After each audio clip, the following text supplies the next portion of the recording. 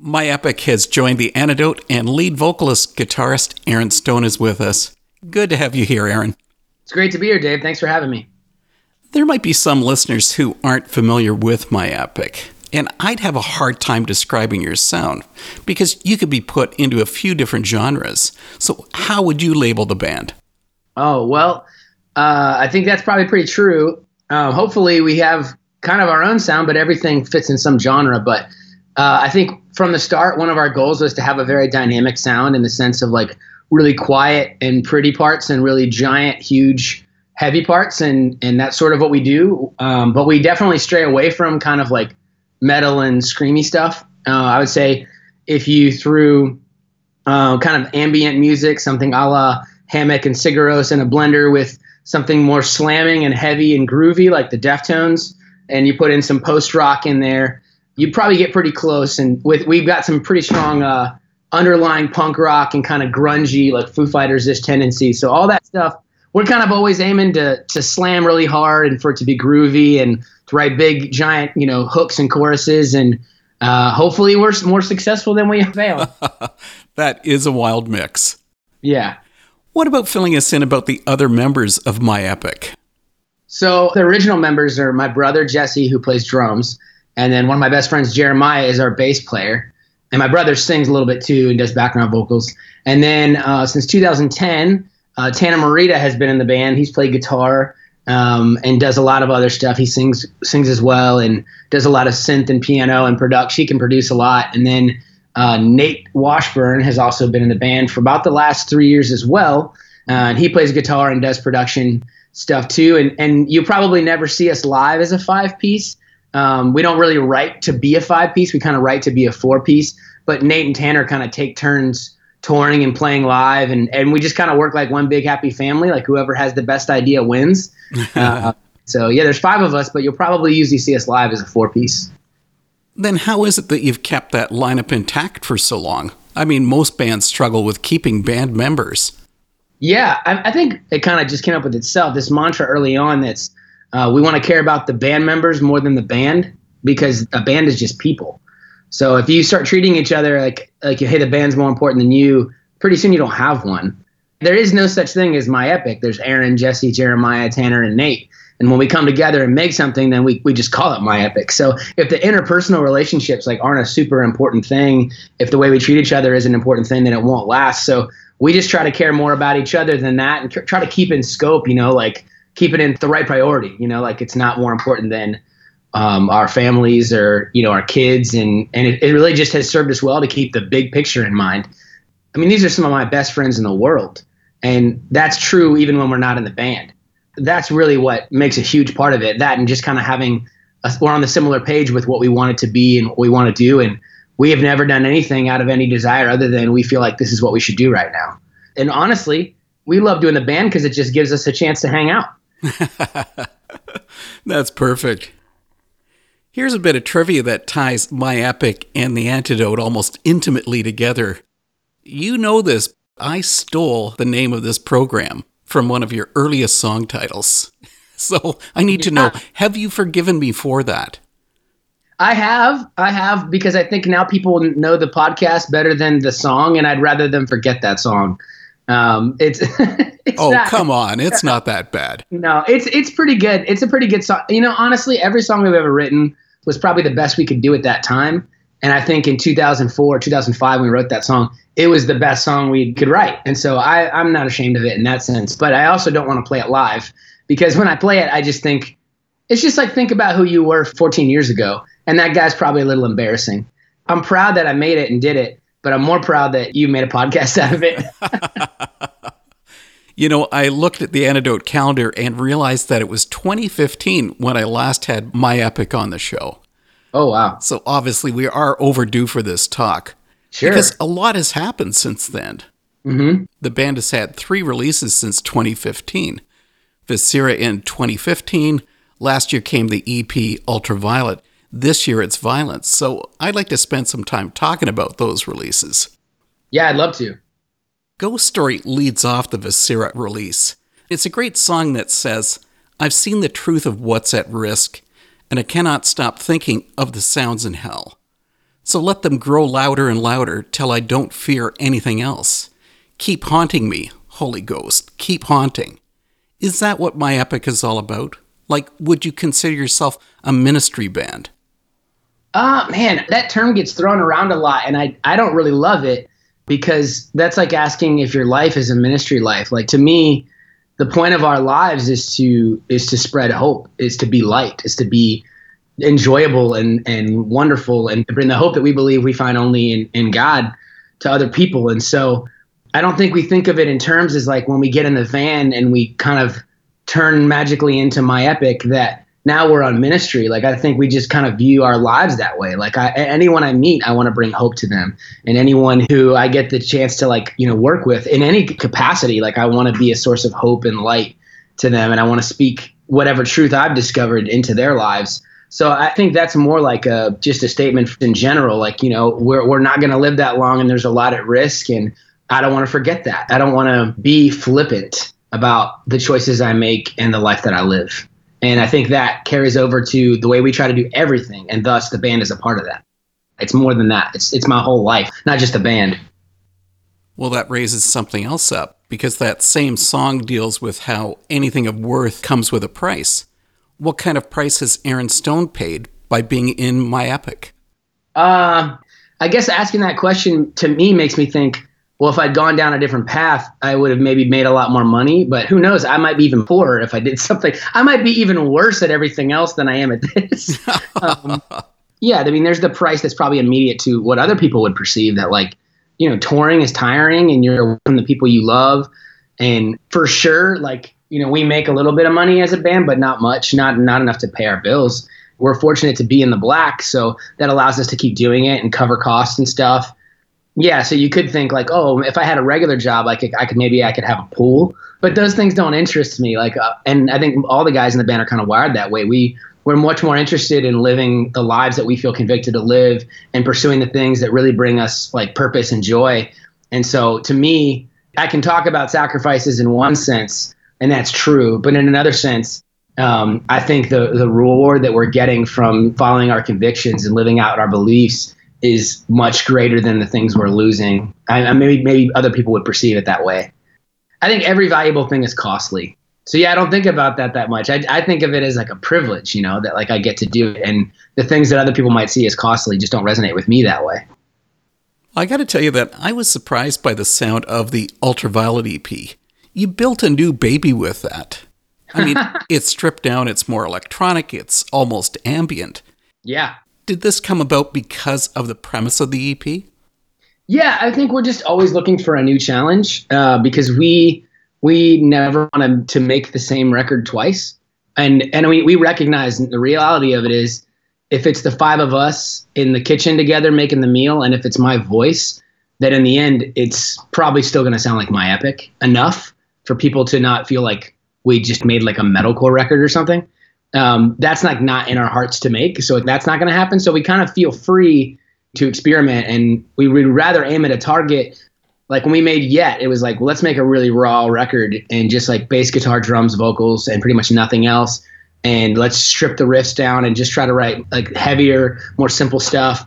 And at the time it was like we hit that target. So let's do something different. And then Behold was like, well, let's take that dynamic and kind of add all the ambient elements, and let's kind of scratch our more ambient itch, but in the vein of like still our whole dynamic. Like, let's see how it plays with the quiet parts and how it plays with the heavy parts.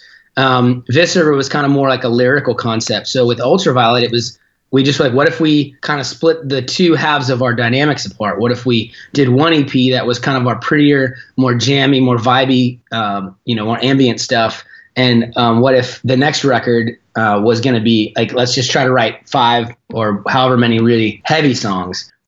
That was the kernel. And early on, I just knew that the records were going to be called Ultraviolet and Violence. Like, that just was on my heart so strongly that really made a lot of sense. So for Ultraviolet, it was like, let's write 5 songs they're akin to moments that we've done before. Like, I think our reference points were some of the same reference points we had when we wrote songs like Memoir, and when we wrote songs like Liturgy, or even further up, Rich, those kind of old songs that we've done that are a little more jammy and a little prettier. It was like those references we just have so many things we love. It's like, oh, it'd be cool if we could do more electronic stuff and we could mix that in. And it was just nice to have a target to aim at. And then with Violence kind of going the other direction with it. So yeah, it was really fun to write. And it was hard because we really love that dynamic of like getting a song to a certain point and just slamming it. But it was nice to challenge ourselves with like, how do we make this song feel emotionally complete? How do we make it, even before the lyrics are written, how do we make this song feel like it has motion and like it arrives somewhere without just like having Jeremiah slam bass chords and Jesse just play as heavy as he can, and do gang vocals. So we talk about their songs and their songy songs. And in My Epic, a songy song is like a song that you can pick up with an acoustic and just sing the melody and the chord structure makes sense. The more older we get, the more we like doing that. To be honest, it's the songs that people resonate with more. Songs that have a structure that you can strip down and they still hold up. And so with Ultraviolet, I don't know that it was any easier, but it was a clearer target at first to sit down and just go, this song of Wilderness, I can pick it up, play an acoustic, and it sounds like a finished song before we've done anything else to it. So that was really enjoyable. You make it sound like you don't mind shattering your listeners' expectations. I don't know that we can. I mean, I think people heard Ultraviolet and were like, it's different, but is it that different? I mean, I guess that's an individual question, but, Jason, who owns the label that we're on and is one of our best friends, we almost didn't make Broken Voice because of that exact concern. But we had these songs laying on the side that we weren't going to do anything with, that didn't fit on Yet. And he was like, man, I honestly think if you guys write it and you write the lyrics and you sing it, it's going to sound, what people like about you will still be there. For sure, we have fans who like our heavy stuff and not our soft stuff. And we have fans that like our soft stuff and not our heavy stuff. Like our most played song on Spotify is Doxology, All Day Long, Every Day. Obviously, it's a famous song we didn't write, but so I don't think we really have that worry. I mean, did you feel like we did that, Dave? Did we bum you out? Not a bit, because I love it all. And that's a serious thing. You know that I'm horribly critical. So if I say it, I mean it. I believe you. Well, and that's how we feel. It's like we're guys who like to listen to like really heavy, weird doom stuff, but we also like, I love R&B slow jams, and we all like ambient music, and Jeremiah listens, like it's one of his favorite bands of all time will always be Sixpence None the Richer. So like most people are not that. And when I grew up in the scene, it's different now, but when I was in college, like Furthest Things Forever and Norma Jean and Me Without You would come together on a tour and nobody thought it was weird. But now it's like, it's just hardcore tours or it's just punk tours. That bums me out because I think most people don't just listen to one style of music. So, and we're just kind of always banking on, again, like if it's the five of us and if I'm singing, in the end, it's going to sound like us. It's like you're not going to like everything we make, but as an artist, all we can do is pursue what we're excited about. Like if someone's like, oh, I didn't like Ultraviolet, it's like, well, that's fine. I mean, you don't have to like it. You can like it or not like it. I mean, if we spend time trying to chase what other people want us to do, we'll go crazy. If we succeed, what will we think of ourselves if it's not what we care about? And if we fail, we can't even stand behind it. It's like, well, we made what somebody else wanted us to. If people attack it and it's not good, we're like, well, we thought that's what you wanted. But if we make what we're passionate about and what seems exciting to us, we put it out. If it succeeds, that's great. And if it fails, it's like, well, at least we did what we thought we should do. I think following our conviction is all we really know how to do. And sometimes that's even in small things like the sound of a record. During the Ultraviolet EP, My Epic gave a strong statement on So Be It. The song includes a line that says, I can't tell the difference between my curses and my prayers, when all I can say is, well, so be it, so be it. Many Christians aren't comfortable or they're even frightened of questioning their faith. That doesn't seem to include you. Yeah, well, that was kind of the point of that record when we were finishing Viscera and we wrote that song Open Letter at the end. That song grew out of like not really any of us particularly struggling with our faith, but being around a lot of that. I would say that we're all in process with what we believe, as everyone should be. Everyone should be growing in progress with the things they believe. And if part of your belief system, which is ours, is that there's a God and that he's a transcendent being, then I'm going to spend as long as I exist, hopefully for eternity, getting to know him. So, but we had people around us who were losing their faith or walking away, or some who had never considered it were for the first time coming near. And we wrote the song Open Letter to say like, well, let's just talk about the hardest stuff that there is to deal with that our friends are asking. Let's look it right in the eye and let's try to talk about it. And if we can't, then that's a really bad thing. And so we wrote that song and we went on tour for Viscera, and it just got such a strong response. And we felt like it was one of the strongest things we'd done.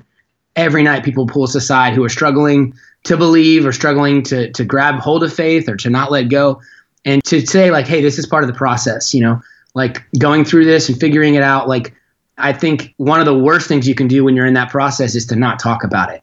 And so by putting a song out there, it was like us saying like, hey, like, let's have this conversation. I think this is a healthy conversation, because you might say to someone, I think it's all falling apart. It's kind of like a little kid going, I think I'm dying. And the parent goes, no, that's called a growing pain. You're actually going to be fine. So Ultraviolet was like, it was really clear to us we should write a whole record about that, because there was so much around us, so much was going on. And there was ways we could relate to it strongly, because there's things I believed 10 years ago that I don't believe now. There's things I didn't believe 10 years ago that I do, because I'm in process, because I'm growing, because I'm learning. Even in the Bible, it says Jesus grew in favor with God and man. It doesn't really lay out what that means, but I think we're invited to grow. I think we're invited to progress. And I think sometimes the really overly fundamental mentalities, they don't reward progress. They don't reward people learning. It says like, no, here's all the pillars. You learned them all when you were 10. Now nothing should change. I do think there are things which are central to the things that I believe, but I think we should keep growing and learning. And so Ultraviolet became like a cipher for all the things that are real that we don't perceive. There's so much light that we can't perceive with the naked eye, but it's real. And there's so much that's going on that we are not perceiving with our natural senses, but it's real. And So Be It was just when you're in that place where you're struggling and you just don't know how to feel about something, like you're trying to still believe, or you're struggling with your faith. And I think what was interesting to me was that one of the ways to interpret the word amen is so be it. And also, so be it is another way of saying, screw it, I give up. Like, there's nothing I can do about it. So it's kind of another way of saying it is what it is, which isn't exactly an exciting thing. If like my wife just told me the other day, oh, we owe on our taxes, we thought we were going to get money back, and we owe instead. And all I could say was, well, so be it. Like, it is what it is. Nothing we can do about it. We're just going to have to pay it. And so I think it's really interesting that at the same time, when something's really good, you can say, so be it, amen. Like, I agree with that. When something's really bad, sometimes all you can say is like, what can I do about it? And I mean, that song is really just an invitation to say, hey, let's all be honest here. We're all learning. We're all growing. We're all losing some things we thought we'd never lose. We're all finding some things we thought we'd never find. That's a part of the journey. Letting go of this idea that we're going to fit God and we're going to fit faith into this perfect box and welcome the process. And the end of the song when it says, hope can be a heavy thing to hold, but I know I still feel it. That song's more of an invitation to say like, hey, sometimes you're not going to know where you're at in the process. And so hopefully that song will pull a lot of people into realizing they're not alone in that struggle. Of Wilderness from Ultraviolet is one of the prettiest songs I've ever heard. Oh, thank you. It also has a serious message. When you sang, the prophets and the madman both hear a voice and call the desert home. They swear it's gospel, but you'll never know. It's only gossip until you go. And I thought, oh no, here it is. Okay, my epic has gone all fanatical, and they're going to move to the desert too. Yeah. Well, it's funny is I was just in the desert yesterday in California, and I actually had to play that song. And I was speaking to the crowd last night, and I said, I kind of explained the song a little bit, and I said, I know the desert in the Bible, the desert is shown as a place of struggle, but it's also shown as the place you're sent to really mature and really grow. And the audience started cheering really loud. I hadn't thought about it until that moment, because they all live in the desert, so they were claiming it. But yeah, I mean, that song's just basically like a lot of people have not really thought through what they believe, what they think. But basically, that song is saying if you think you have it all figured out, you definitely don't. For most people that have really liked it, as soon as they hear the line, I think we're all lost till we walked in the wilderness, they're like, oh yeah, totally, I get that. Like, in my life, a lot of garbage got burned away when I went through this hard season, or a lot of stuff that wasn't important got dropped away. And I realized what things were really important, what things weren't. And for people who don't resonate with that song, I usually just say, well, you'll need it eventually. Like, you'll feel it eventually. You'll understand. Like, that season is tough, but you may believe all this stuff about God, but what does it mean until you go through a hard time? What does it go until you really experience, his leading or his love or his patience or his kindness or his forgiveness? It doesn't mean much to you until then.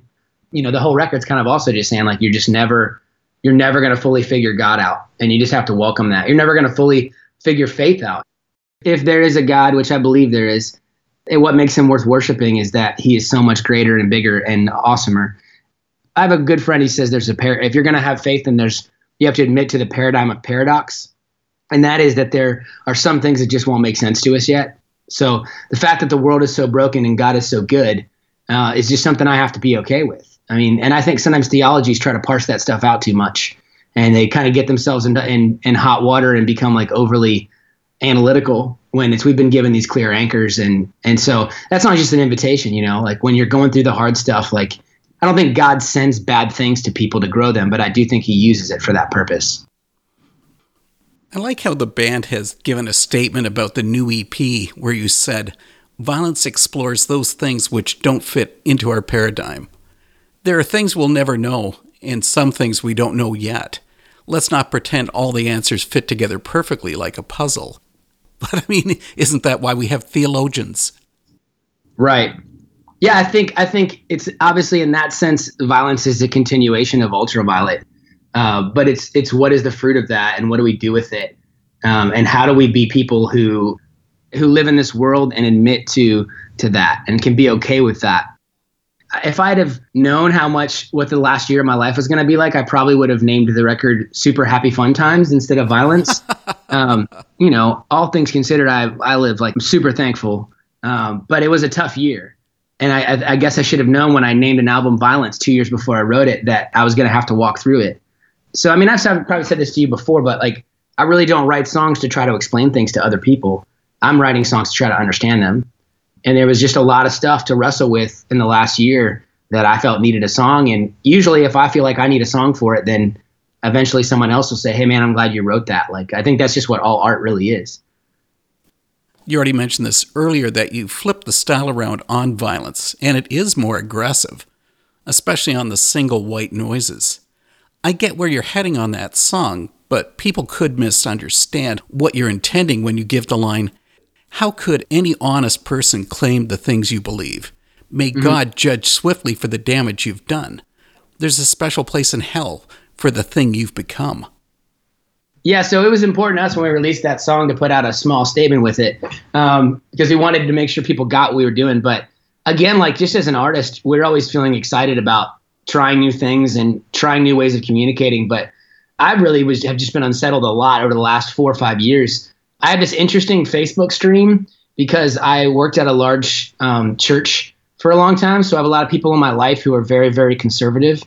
But I also have spent a lot of my life being an artist and playing out in the world and just in general. And so I have a lot of friends who are very left, and I love them both. And I would regularly see people on my Facebook feed just yelling at how dumb the other side is. and what really threw me off was like, they'd start things with like, "Hey, if you're a social justice warrior, don't even read this." Or, "Hey, if you're like a gun-toting whatever, don't even read this." And that stuff just unsettled me so quickly, because it was like, isn't the point of communication and isn't the point of believing something to try to learn from each other, right? Like if you think someone's really wrong, then don't you want them to change their mind? So if you're starting your post with, "Don't even listen to this," then why are you saying anything?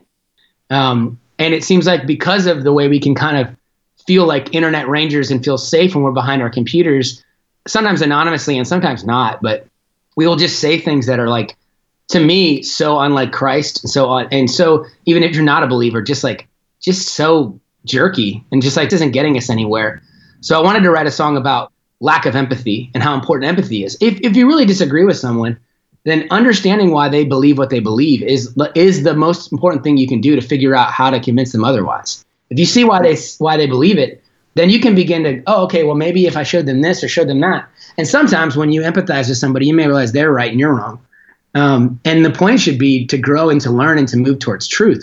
The point shouldn't be to win. That is winning as a human race. And so it just unsettles me how now it even seems like to have an open and honest, humble conversation with someone you disagree with is viewed as selling out. I'd recently been reading a bunch of like short stories by Flannery O'Connor. I don't know if you know her very well, but yes. And I really was unsettled by a lot of her work, but I kind of immediately got that she kind of writes these almost negative parables. Like she's going to teach you a good thing by showing you a bad thing. She's like, here's this person and they're full of unforgiveness, and here's what that makes your life like. And so that's kind of what White Noises is. Like, what happens if we have no empathy? And so we've been wanting to do something with Corey from Norma Jean for a while. We did a tour with them a couple years ago, and that's one of my favorite heavy bands, like for sure. Mm-hmm. We became friends, and so I had talked to him about it. He was totally down, and when I thought of this song, I was like, oh, what if the parable was it's me and Corey just arguing the whole song and not making any headway? And then in the end, we finally are singing at the same time, and we're singing the exact same words to one another. And how ironic is it that we're saying the exact same words, but we're totally disagreeing? And I see that stuff all the time. You could just take two posts from the opposite side, and they're literally almost saying the identical same thing. The point of it being like, when we do that, what you're saying when you're just yelling at someone and you're using no empathy to try to reason with them is whatever you're saying just turns into white noise. Nobody listens to someone who's screaming at them and just being a jerk and telling them they're an idiot and they don't know anything. So the end of the song is really where he's singing white noises over and over again, and I'm singing examples of everything I've seen. Those lines you quoted are almost literal examples of stuff I've seen on Facebook and seen on Twitter of people yelling at each other. And I think it's embarrassing. And what's the purpose of shutting somebody down? There is no dialogue then. No, yeah, you've totally lost any chance of making any progress. So I was concerned even a week before. I was like, man, I hope people get this and don't just think we wanted to write this angry song where we sound really like, BA or whatever on it. It's like that wasn't the goal. The goal was to show like this is the kind of stuff people say to each other. And if you don't see it, then you just must not ever be on the internet. And in the end, where it gets us is you don't have anything to say to me and I don't have anything to say to you. That to me is just so sad. It's interesting how the band's art develops, because personally I do feel that Ultraviolet and Violence are your most artistic efforts. Thank you. And Violence is quite different in another way, because My Epic brings in a form of Japanese poetry on a song whose name I can't even pronounce. But anyway, what inspired the song and its style? We were getting near the end of the record, and we really had a couple things we still wanted to accomplish. And Tanner had this idea for a song that ended up being called Spit and Blood. Because most My Epic songs start with my ideas, but when they don't, I love that. Like, I love when the other guys bring an idea and I get to just write on their ideas. And Spit and Blood was one that kind of Tanner championed. And Sineni, which is the best I can say it, was one that Nate wrote, but really it was inspired by a lot of stuff Jeremiah is really into and that all of us dig. It's kind of like when you're cooking and you're like, it needs something else. What does it need? And we just felt like the record just needed like a little bit of lemon juice or something. And so Nate just kind of beasted the framework of the music pretty much out on his own. It was I think the last song that was completed. And then he showed it to me, and immediately I was like, oh, I love like the cyclical nature of it. And we knew we wanted the end of the record to like turn a corner back to this positive place. Like we were dealing with a lot of hard things, and I don't want to apologize for that because that's reality. But also I'd like the note to end on a hopeful note. And so the song is really just about like cycles. You can continue to stay in the cycle of like habit, of addiction, of your old mindset, or you can learn, and there's forgiveness and there's grace to grow.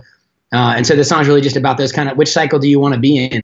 And if you move to the other way and you learn and you grow and you learn the miracle of forgiveness, which I think it is, then your life can grow lighter and more beautiful. And it really helped us turn the corner to the last song on the record. Another song on Violence is Bloody Angles, and it speaks about borders, walls, trying to figure out who is a friend or a foe.